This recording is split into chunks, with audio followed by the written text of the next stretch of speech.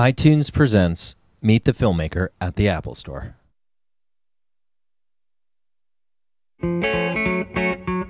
The company has decided to make a change. I've given 16 years of my life to this company. The rest of the higher-ups wanted you to have this. That should just about cover it.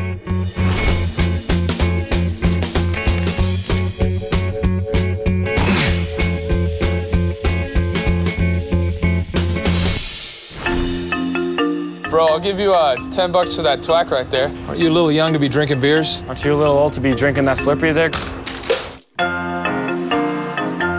Hi, are you in there? If you are, can this happen another day? So are you getting rid of your old stuff? I got fired from my job, and my wife left me. If I'm honest, I saw this coming a mile away. Thanks for warning me. I've gotten some complaints about someone living on their lawn. This is my corner. I'm not leaving my stuff. City of Arcadia allows the property owner to hold a yard sale for no more than 5 consecutive days. This buys you 3 days. I was thinking you might want to come work for me. You stay here, maybe sell a couple things. What are you offering? I'll give you bathroom and cigarette breaks as required by state law. I don't smoke. Good, great. Standing at the door of self-discovery. You know, you can't live like this. Why not? It's not normal. How much for this? You want to buy that? 50 cents? I'll give you 25 cents. Yeah, I just can't do that. What about these? I think I want to hold on to those. They're actually pretty valuable. You can put them in that same drawer. Okay, so hold on. Look at them. Once you get rid of all that stuff, you're gonna feel great.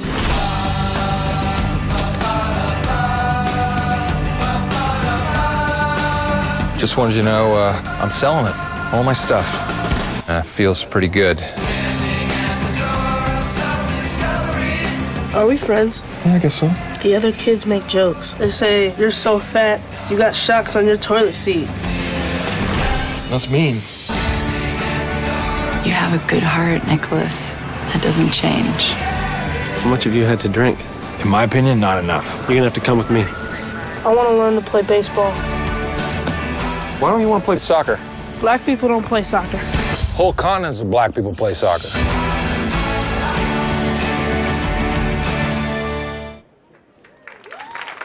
Ladies and gentlemen, please welcome this evening's guest moderator, Eugene Hernandez from the Film Society of Lincoln Center, and tonight's guests, Dan Rush and Will Ferrell.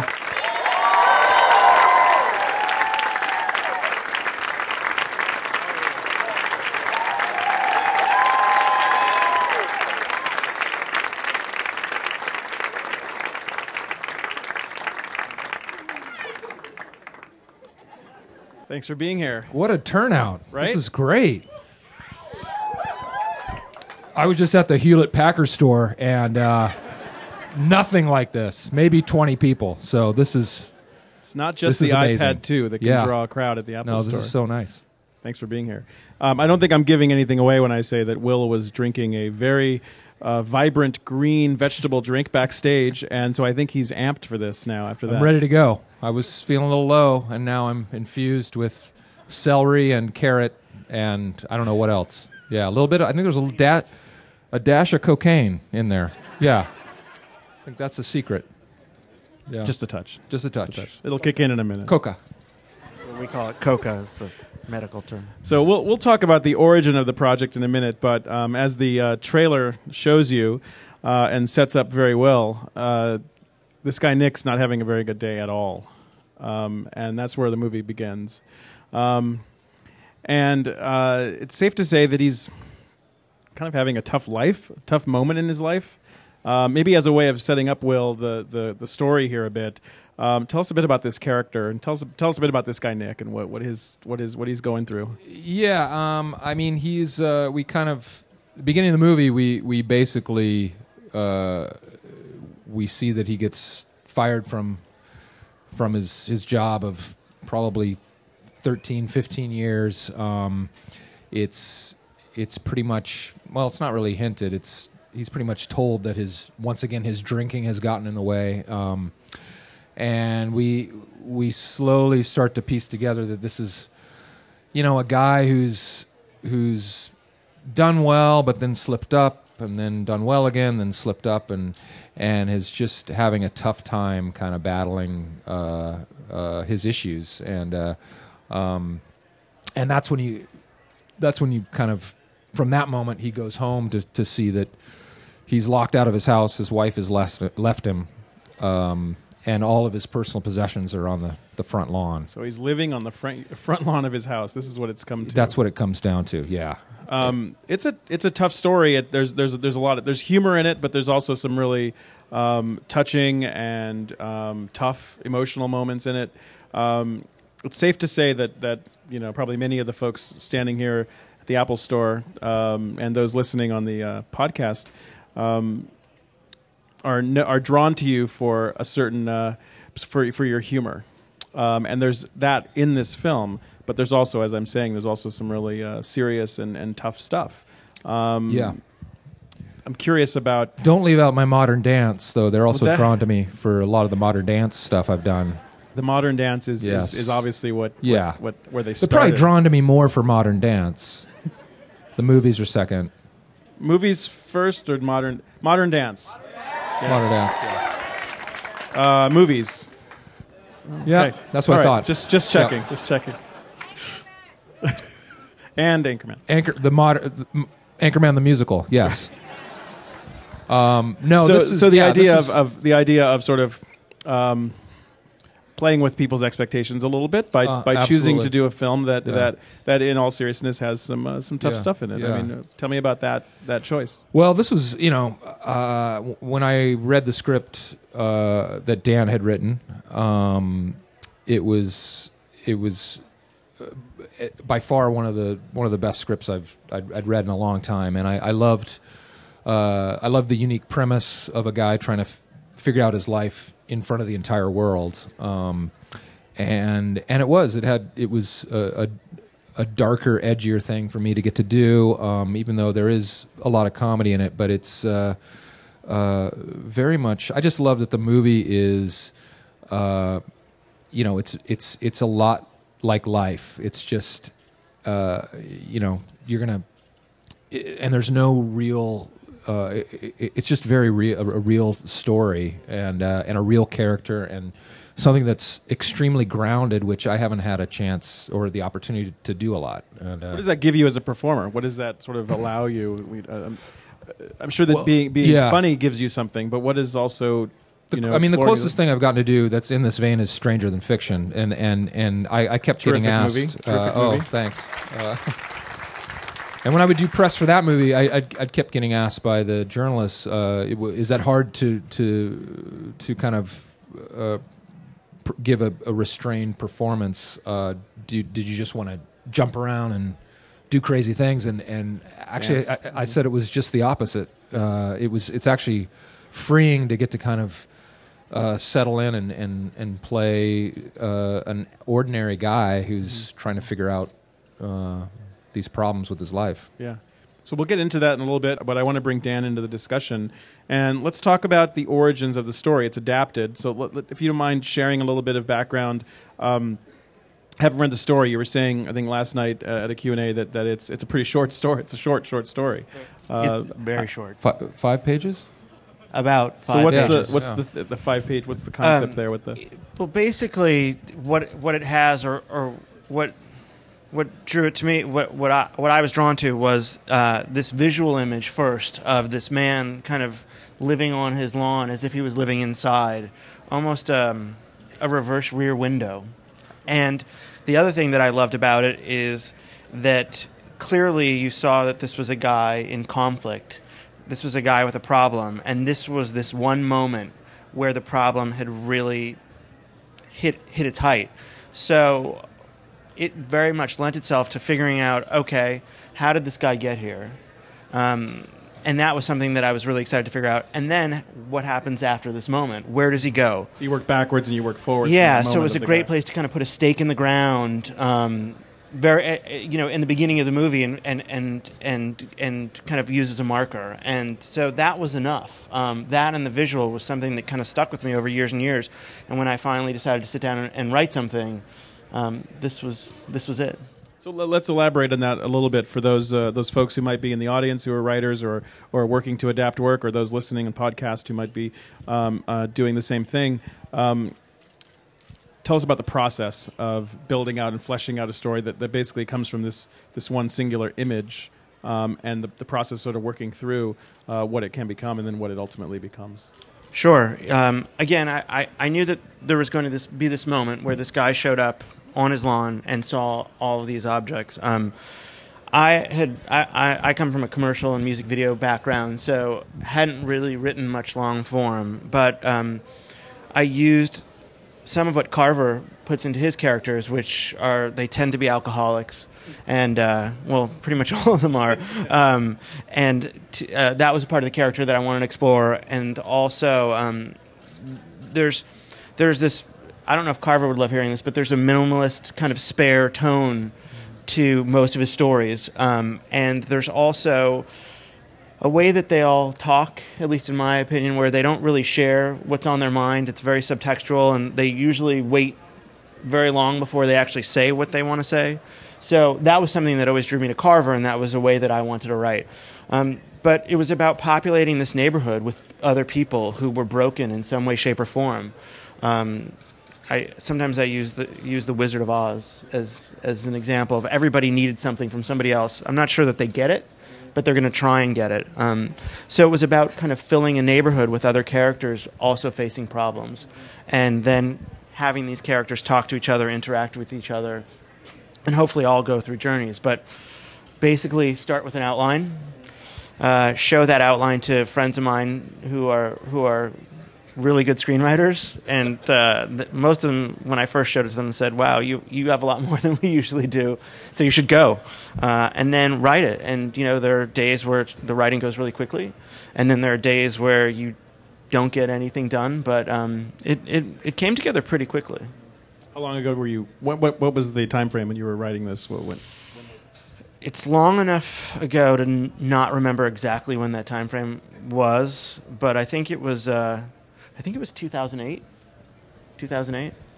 So I'm curious now.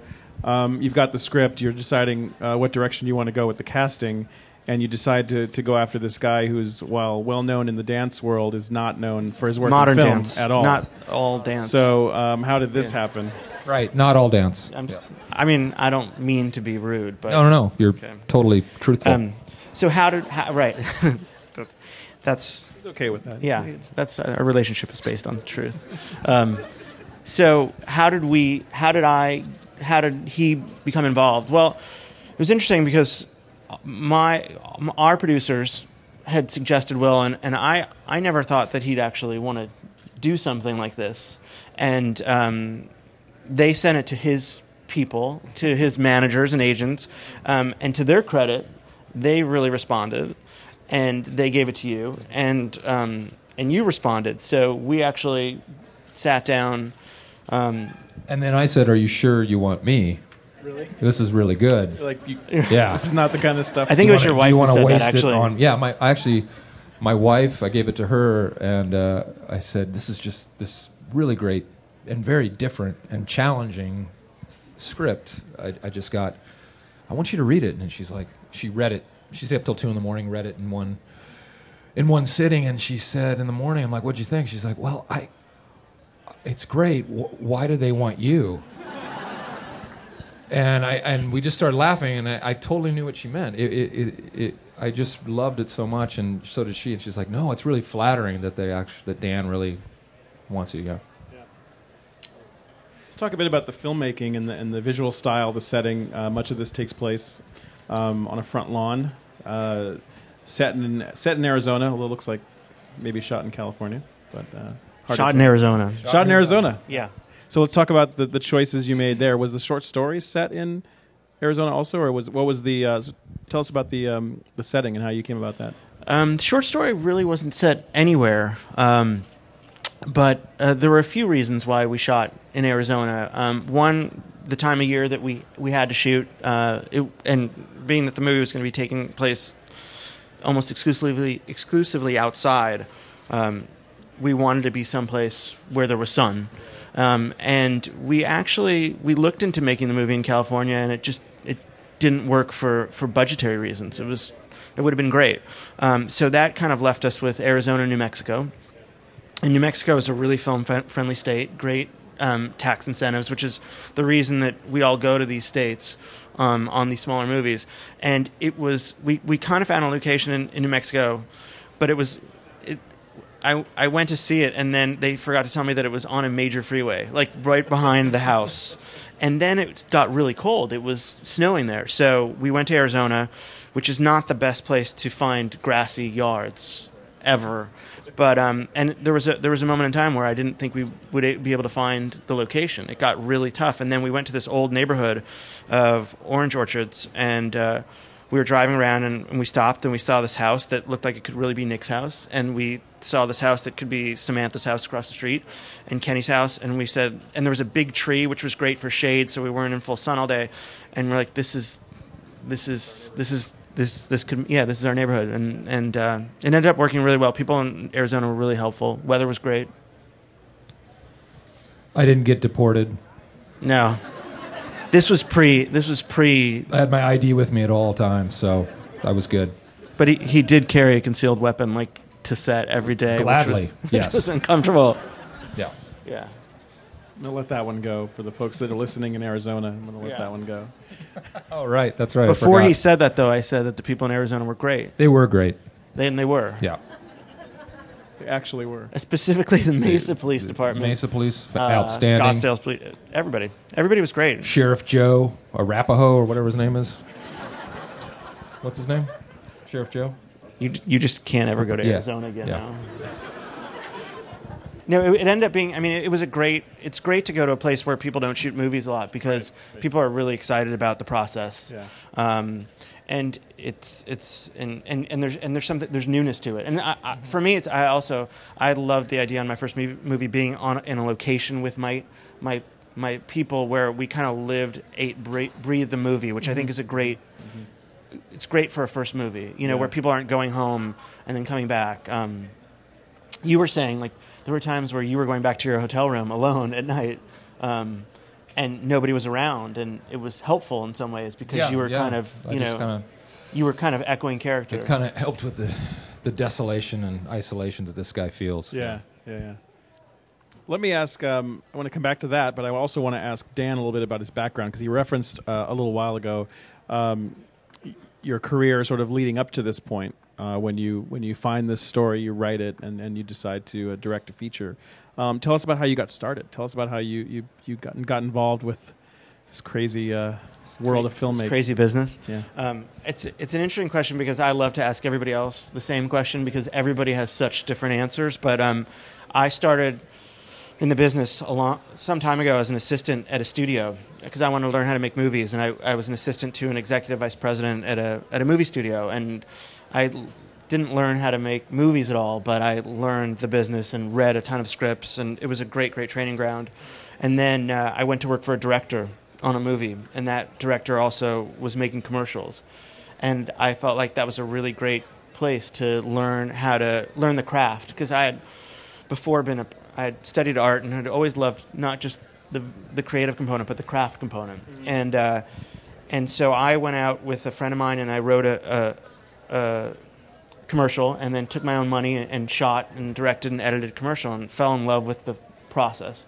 Went out and did a few more, and then got signed and started making commercials. But I'd always wanted to be in movies, but commercials was a great career.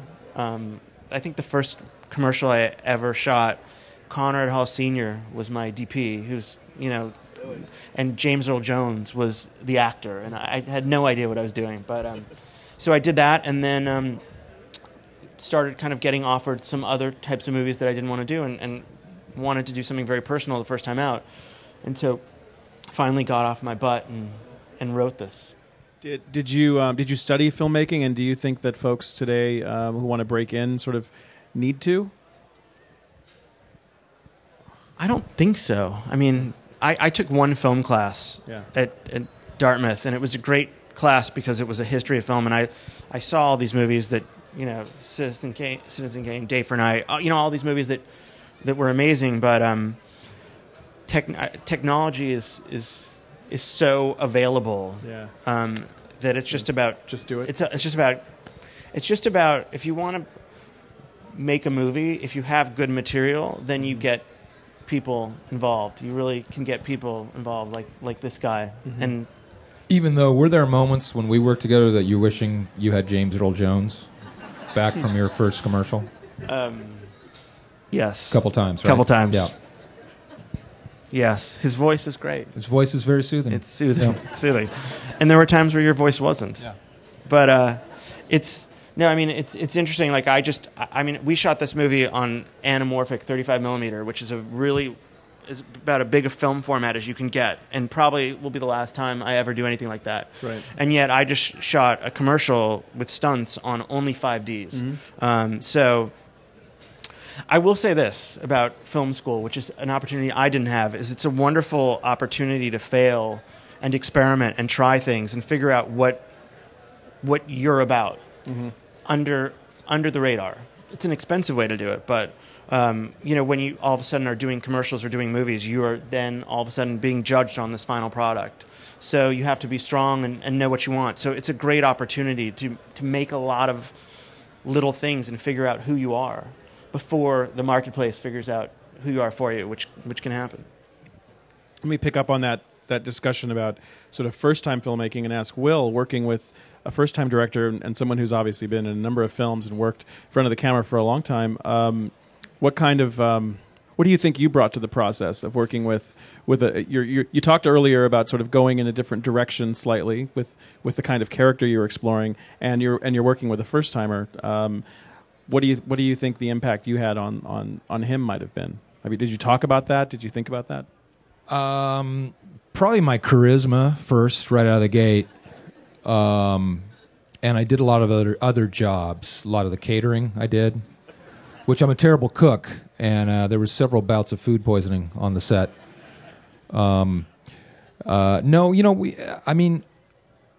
It is sometimes scary for actors or people to throw out the proposition of a first-time quote-unquote director. But when Dan and I first met and we kind of started talking about the movie, it felt like from the first moment that Dan had that perfect combination of willing to listen to ideas and at the same time having a pretty strong vision as to what he wanted to do. Mm-hmm. And that's kind of, I think, the most important thing. So, I just tried to make myself as available to him as he needed me. And, we shot this in 22 days, always chasing the light because most of the movie is outdoors during the day, and on the anamorphic scale. So it's very difficult to, we would just sit on the set and never move. And I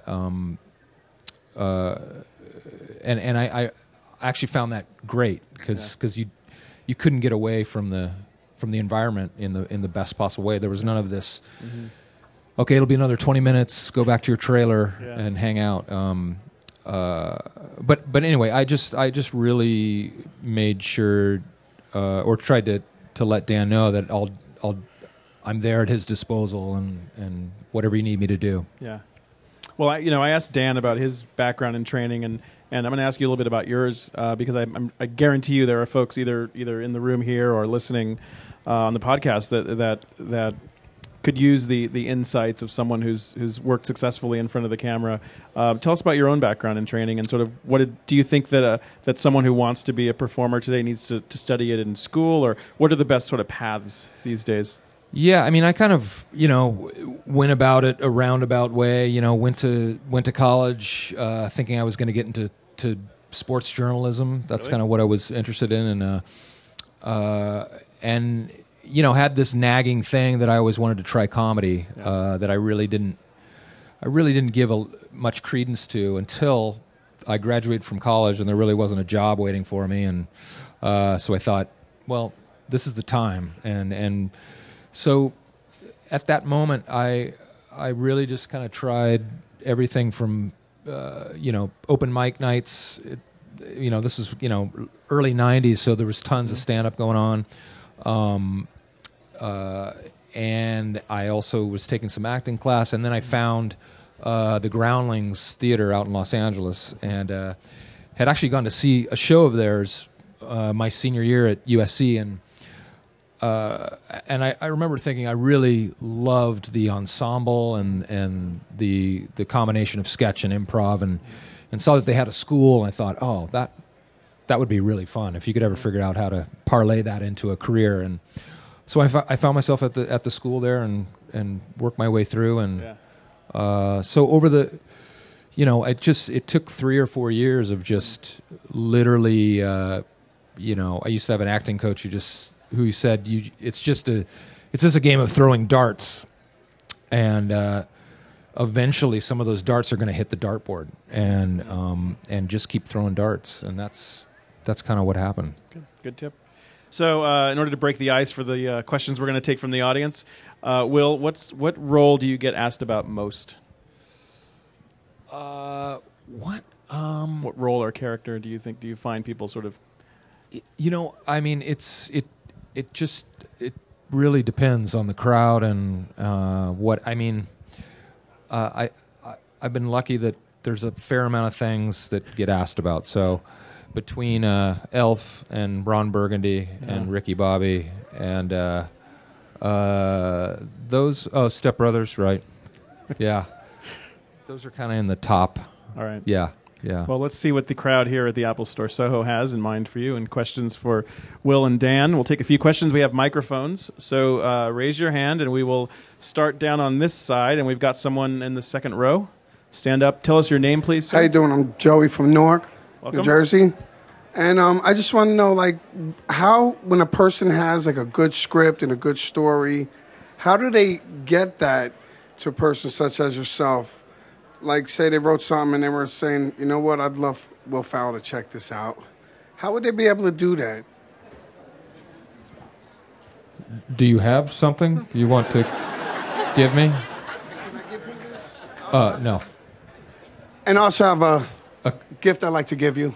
Oh, great. In fact, don't ask a question if you don't have a gift to give me, because I don't want it to be a waste of time for me, I appreciate it.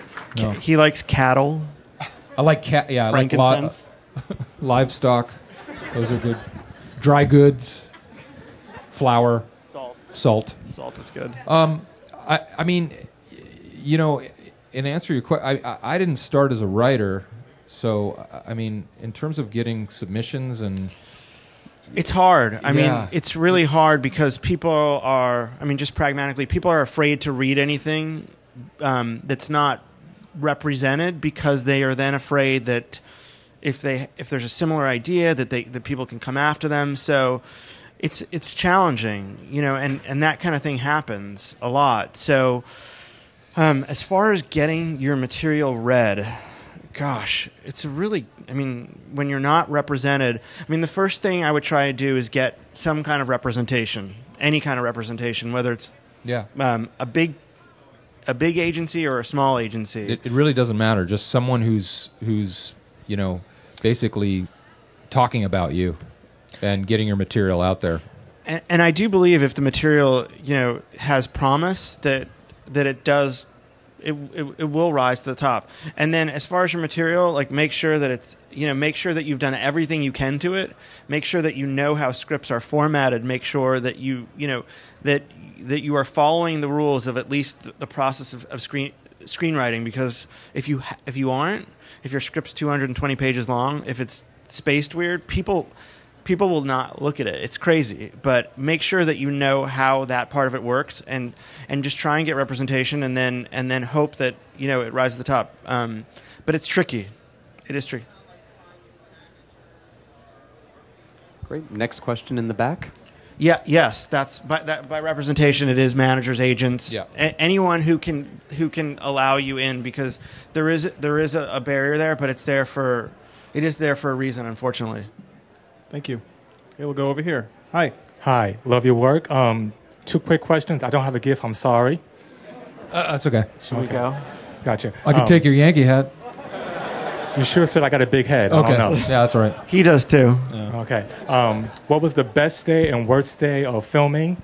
And since also you're known for your interpretive dance, can you give us a couple of moves? The best day and worst day of filming. Or should we just go right to interpretive dance? There was one night, if I can tell, like behind-the-scenes story. It was like the second to last night of filming, and we were all really tired, and we were all having dinner at lunch at like 2 in the morning. Yeah. And it was just like 8 of us in this room, and I put on like some techno music somehow on my iPhone, and you started dancing, and we were laughing. He's a really good dancer. He's just really great sense of rhythm. So that was the best night. That was the best night. What was your we could get that song on the iTunes I know, store, I might have to look. Yeah. I could stream it through the whole The theater. worst day of... I'm trying to think if there was like a day that was... What was your favorite day? What was your favorite day as an actor? Like, what Well, was what scene was most the most the day of work that was the most exhilarating and frightening for me is there is a scene in the movie where my one of my best friends, who's actually my AA sponsor, I find out that don't say it. Okay. No. Something happens. What's your second? Happens. What's your second favorite? Okay. Most favorites. Anyway, there's a point in the movie where I have to get extremely emotional because there's some news that it basically I did not expect it, and I kept telling Dan that, and I think it was the second day of filming. It was we had to do a lot of the really hard stuff in the first week because of the schedule.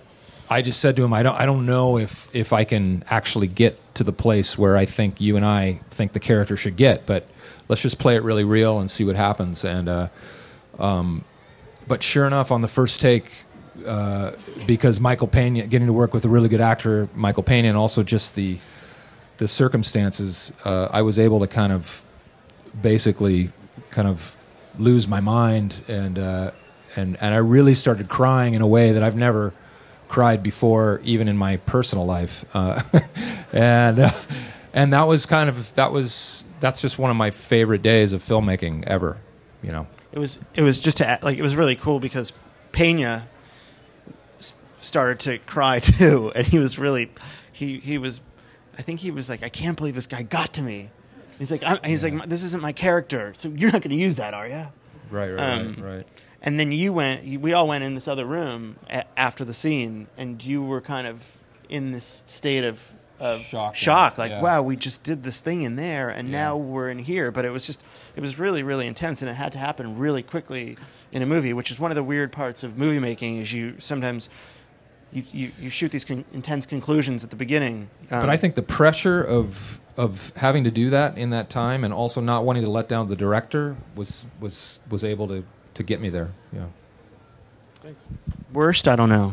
I mean, there were probably some worst, but we try and forget them. I think it was just it had to do with time pressure, probably. Every day there was a worse moment for sure. Yeah. Yeah. As we were cutting shots left and right. Yeah. Right over here by the podium. Next question. Let's keep the questions going. Yes. Hey, I just want to say thank you for coming. I just want to say you're a comic icon. I'm sure everyone can agree. Is there anything you can tell us about your new movie that's coming out? Like, had anything to do with all being in Spanish? Just anything you can share at all? I read that somewhere. Casa de mi Padre. Well said. Thank you. Good accent. Yes. No, I have another movie that last year. This was all took place last year. Yeah. Yeah, last year. I mean, last year was just really exciting for me because I got in addition to doing Everything Must Go, which was a small budget tight shoot. I shot a movie that was same sort of model. It was 21 days and very low budget, entirely in Spanish. And I've always had this idea of doing a movie where I'm the central character and I'm with an entire Latino cast, and I speak Spanish the whole way through. So, anyway, it's really funny. Dan saw it, yeah. Yeah, but it's like him and Diego Luna. Diego Luna plays my brother. And yeah, it's really funny. So really striking resemblance. Striking resemblance. It's very yeah. close. Yeah. Very close. Eugene in the second Where's row our other here? microphone? Yes. Here we go. Hi, I'm Kayla from the Bronx. I have 2 questions. The first question is, what Are you makes Kalo? Kayla. Kayla. I thought it was Kalo like J-Lo. No. But you're Kayla. Okay, never mind. Sorry, continue. Okay, the first question is, what makes you want to choose a movie instead of like putting one in front of the other one? The second question is, can my sister and I have a hug because we love you so much? You could. You said you wanted a gift. Yeah, you can definitely have a hug. But wait, what was the first question again? How you choose? She was asking about choosing scripts. How you decide, sort of priority. Right, one over right. the other. What do you look for in a role? I guess is the general question. Gosh, I don't know if I have a consistent thing other than just try to do something that I find entertaining myself and feels different and things like that. Yeah. And I have to say, like doing these two movies as he goes to hug, it's like. Oh no. Wasn't that nice? This guy feels left out. I know. know. He's like Sorry. sad. You're next. Yeah. Right. But the fact that Will does these movies, these small movies, and allows us to actually get our movies made is really awesome, and he should be super praised for that because, and it's what he should. And that actors take risks with first-time filmmakers because they're really what get the movies made. So the fact that he, will do that, do big movies and do this is really awesome. So, shout out. Third row on your far right. Here we are down there. Hi. Hi. As a recent graduate with a degree in acting who also works with a lot of recent graduating filmmakers, how do you survive the times where the darts weren't sticking to the dartboard per se? Like, I just know my ego gets bruised almost every day. So how did you deal with that when you were starting out? Yeah, it's really tough. I mean, you just kind of have to have this inner belief that, that you're gonna somehow, fight through, and that's the only, I just kind of, I was never boastful to anyone about it, but I just had a quiet belief in myself that I thought I could kind of get to the place where I wanted to get. But, I still look back at what happened to me, and I just feel incredibly lucky, which is not, there is luck involved. I mean, I sat down, I had lunch one day with my father, who's a musician, who's played with, he's done everything from, small clubs to touring with the Righteous Brothers, and 40 years of being a musician. And when I decided I wanted to be an actor, I had lunch with him, and he said, I go, do you have any advice? And he said, I wouldn't worry about you if there wasn't, just remember there's some luck involved, and don't get down on yourself if it's not happening at first, and that just know though that if you keep preparing yourself, when that moment happens, you'll be ready for it. So, just a couple more questions before we wrap up. Let's go over here to the side. Next question, second row. Hey guys. Will, I think across the board you have seems to be a lot of improvisation in your work. So my question is, how much of your work would you say, if you had to ballpark it, is improv? And then, Dan, did you get to sort of implement that into the making of this movie? It really varies. In the movies I've gotten to do with Adam McKay, a lot of that is it's probably 50-50 in terms of what's written and what's improvised. In terms of this film, I feel like I feel like the script was kind of so strong in a way. It didn't really lend itself to improvisation in a way. Yeah, I mean, there's definitely some stuff in there that's really nice. Sure. That's improv. Part of it is time. Yeah. So, at the beginning of the day, you say, okay, we feel really good about these scenes. These are the scenes that we feel like could be better or need work. So let's save up some time to improv those. And a lot of times we're doing maybe 3 or 4 takes. Like 7 takes, was actually a luxury. So you kind of had to be ready to just move on. And But that's the challenge, is like they're not moving on when you shouldn't, and sometimes knowing you have to because you've gotten a good version of it, and there's other stuff that's going to need more help. But there were some. I think there were some. I think there were definitely some times where we rewrote stuff, and I thought that was kind of. There were a couple times where I felt like things weren't working, and I went over to Will and I said, I don't feel like this is working. And you said, yeah, I kind of don't either. So we worked on stuff, and I feel like made it better. And that was really, And that that's, was definitely a form of that. In a way. Yeah, but there's definitely some 90-10. And we have time for one more question, and this is it right here. Oh, hi, I'm Max from Brooklyn, and I just saw you on The Office, and I thought you were like really good, and the chemistry between you and Steve Carell was really good. Oh, thanks. And my question is, was it easy to come and replace him, or was it hard? You know what? It was easy because I think the rest of the cast was like, "Get this guy out of here! We're sick of him. Get rid of this dead weight so the show can finally, get going somewhere." No, it was. I mean, that's such a wonderful cast, and I've gotten to know some of the people in that cast going in, and they're all such like gifted comedic actors, and they really kind of welcomed me, and I hadn't worked with Steve in a long time, so it was fun to kind of reunite with him, and the writing was excellent, so it was actually really easy to kind of fit in there. Well, Will, we heard about your Spanish language debut coming up. Dan, what do you got going on next? It's Ukrainian. Entire movie in Ukrainian. Good. Yes. Good. Which Will be in. I will be in. No, it's a challenge. Getting this movie made was a challenge, and now I'm reading a lot and outlining stuff, and hopefully get the chance to do something else very soon because it's addictive. The film is opening on, tell me the date, I'm sorry. May 13th. May 13th. Thank you, Will and Dan, for being here at the Apple Store Soho. Thanks you guys. Thanks so much.